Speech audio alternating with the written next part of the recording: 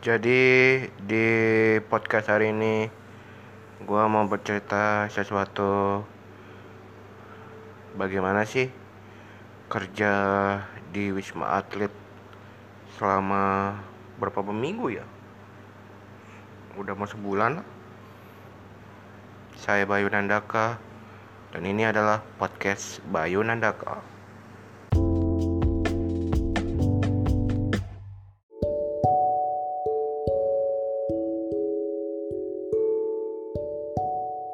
Di podcast kali ini gue mau menceritakan bagaimana sih keadaan suka dukanya Bayu ini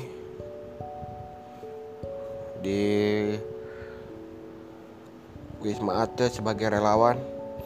Jadi begini, kita kerjanya itu dua kali doang. Ranger itu sebagai nganter makanan pasien dan jaga paket.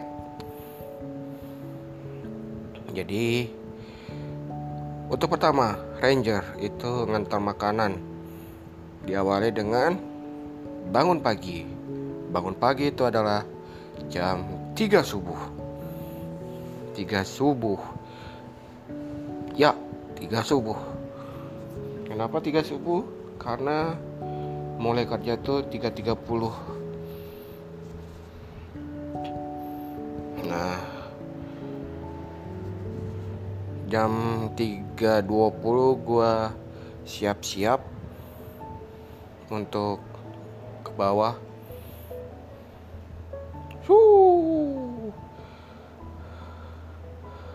Paling males di itu 3.20 karena gue pengen nonton satu anime yang paling gue suka.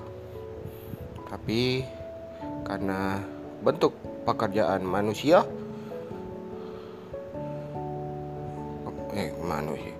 bentuk pekerjaan kemanusiaan, jadi harus lakukan kerja yang gue harus lakukan.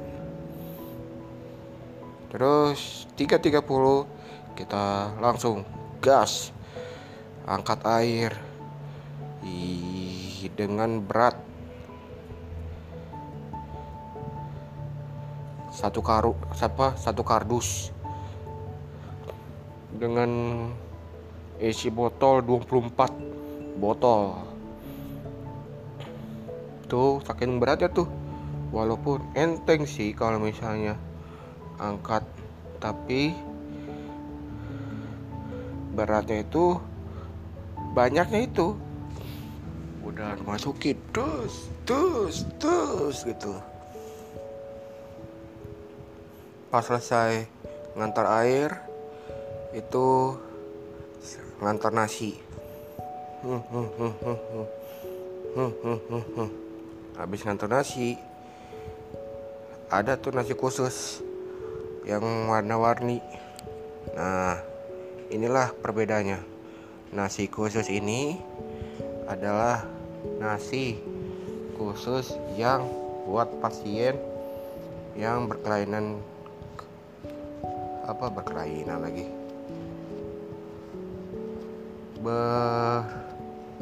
berpenyakit khusus seperti diabetes atau apa gitu.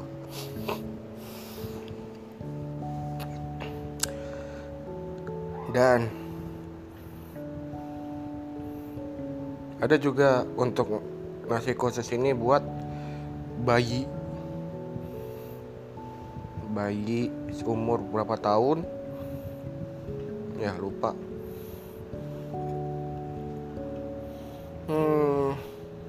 Dan itu juga sebagai makanan pasien juga masukin.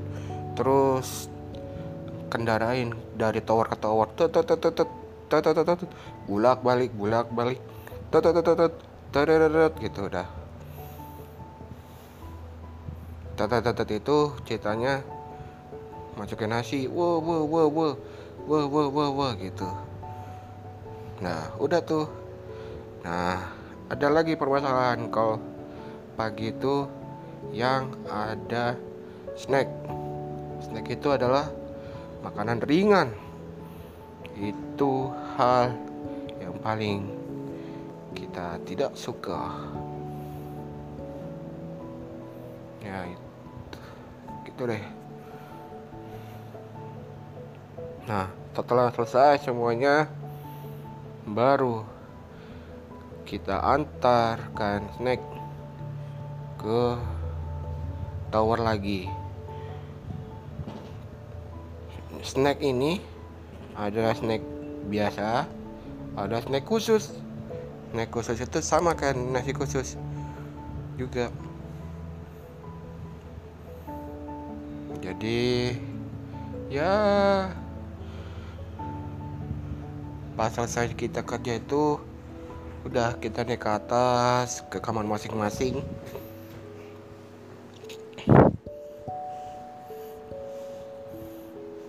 Dan banyak orang pasti akan mandi, ganti baju atau apa. Gua pas selesai shift pagi itu biasa aja makan pagi, habis itu nonton anime yang bagus, bukan ajeb-ajeb lah, yang ceritanya bagus, atau enggak nonton YouTube.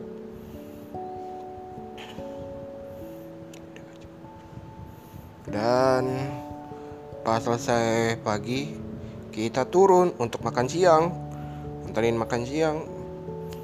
Makan siang itu paling besar, yaitu ada di tower berapa ya, lupa. Pokoknya adalah yang 2000 ke atas. Karena pasien ini di WAK ini udah melebihi berapa ribu ya, lupa gua. 7.000 ke atas. Jadi kita pagi siang malam, pokoknya untuk pasien 7.000-an ke atas. Oke. Jadi itu kita masukin air lagi seperti biasa. Terus makan siang, antarin semuanya. Langsung pas selesai makan siang, antar makan siang, kita selesai tuh. Kita tunggu apakah ada tambahan lagi atau enggak. Yang paling mengesalkan itu adalah tambahan. Karena kenapa? Kalau mau lu jujur aja, gimana ya? Bing.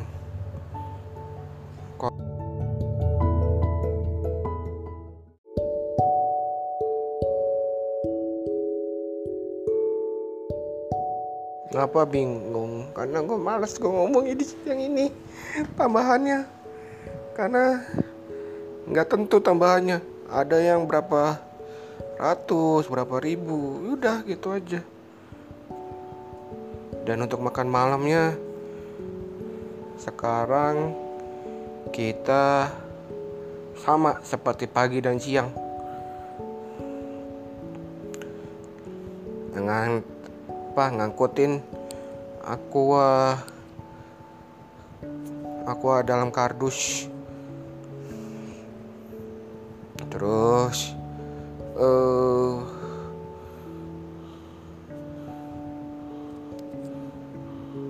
aqua masukin dalam kardus. Masukin aqua dalam kardus. Dan nasi seperti biasa, lari, nganterin. Sudah nganterin, kita nunggu lagi. Yang paling mengesalkan mata apa? Yaitu lamanya. Ada tambahan tidak? Kalau tidak ada tambahan bagus. Kalau nggak ada tambahan bagus. Kalau tidak kalau ada tambahan capek kita. Nah, pas kita sudah selesai kerja itu, nganterin makan, Besoknya gua paket. Paketnya gimana? Kita jaga paket. Jaga paket online shop. Para nakas ini.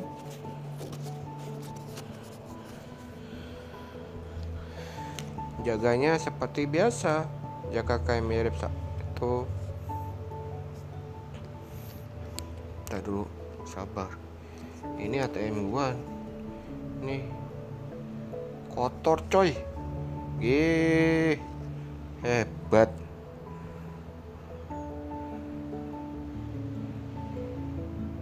Mandiri debit guri. Oke. Jadi kita jaga paket itu pas pertamanya sih ya nggak apa-apa. Bangun paginya tuh mau tahu jam berapa? Jam 8 harus standby di sana. Jadi kita harus bangun pagi sekitar setengah 8, 7.30 pagi. Nah ini yang paling gue enak. Kenapa? Karena kita duduk aja. Karena catet, kasih barangnya, ambil barangnya itunya. Terus kalau misalnya ada paketan baru, masukin paketan yang baru itu ke dalam karung, duduk lagi, enak begitu. Jadi makanya gua tuh enaknya kerjanya tuh di paket. Kenapa? Karena bisa tidur long jam. Jangan long jam aja, tapi sekitar ya berapa itulah, kayak orang tidur semestinya berapa jam. Jadi pas selesai ini kita naik ke atas sekitar jam 1. Karena jam 1 itu sudah selesai nganterin makan pasien. Dan itu gue langsung makan siang. Habis makan siang gue tuh tidur sebentar. Habis itu main game lah sebentar untuk refreshing otak ini.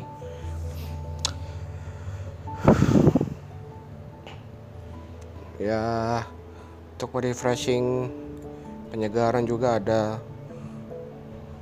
yaitu jari-jari harus dilegar-legarkan, wup gitu, yang hop gitu.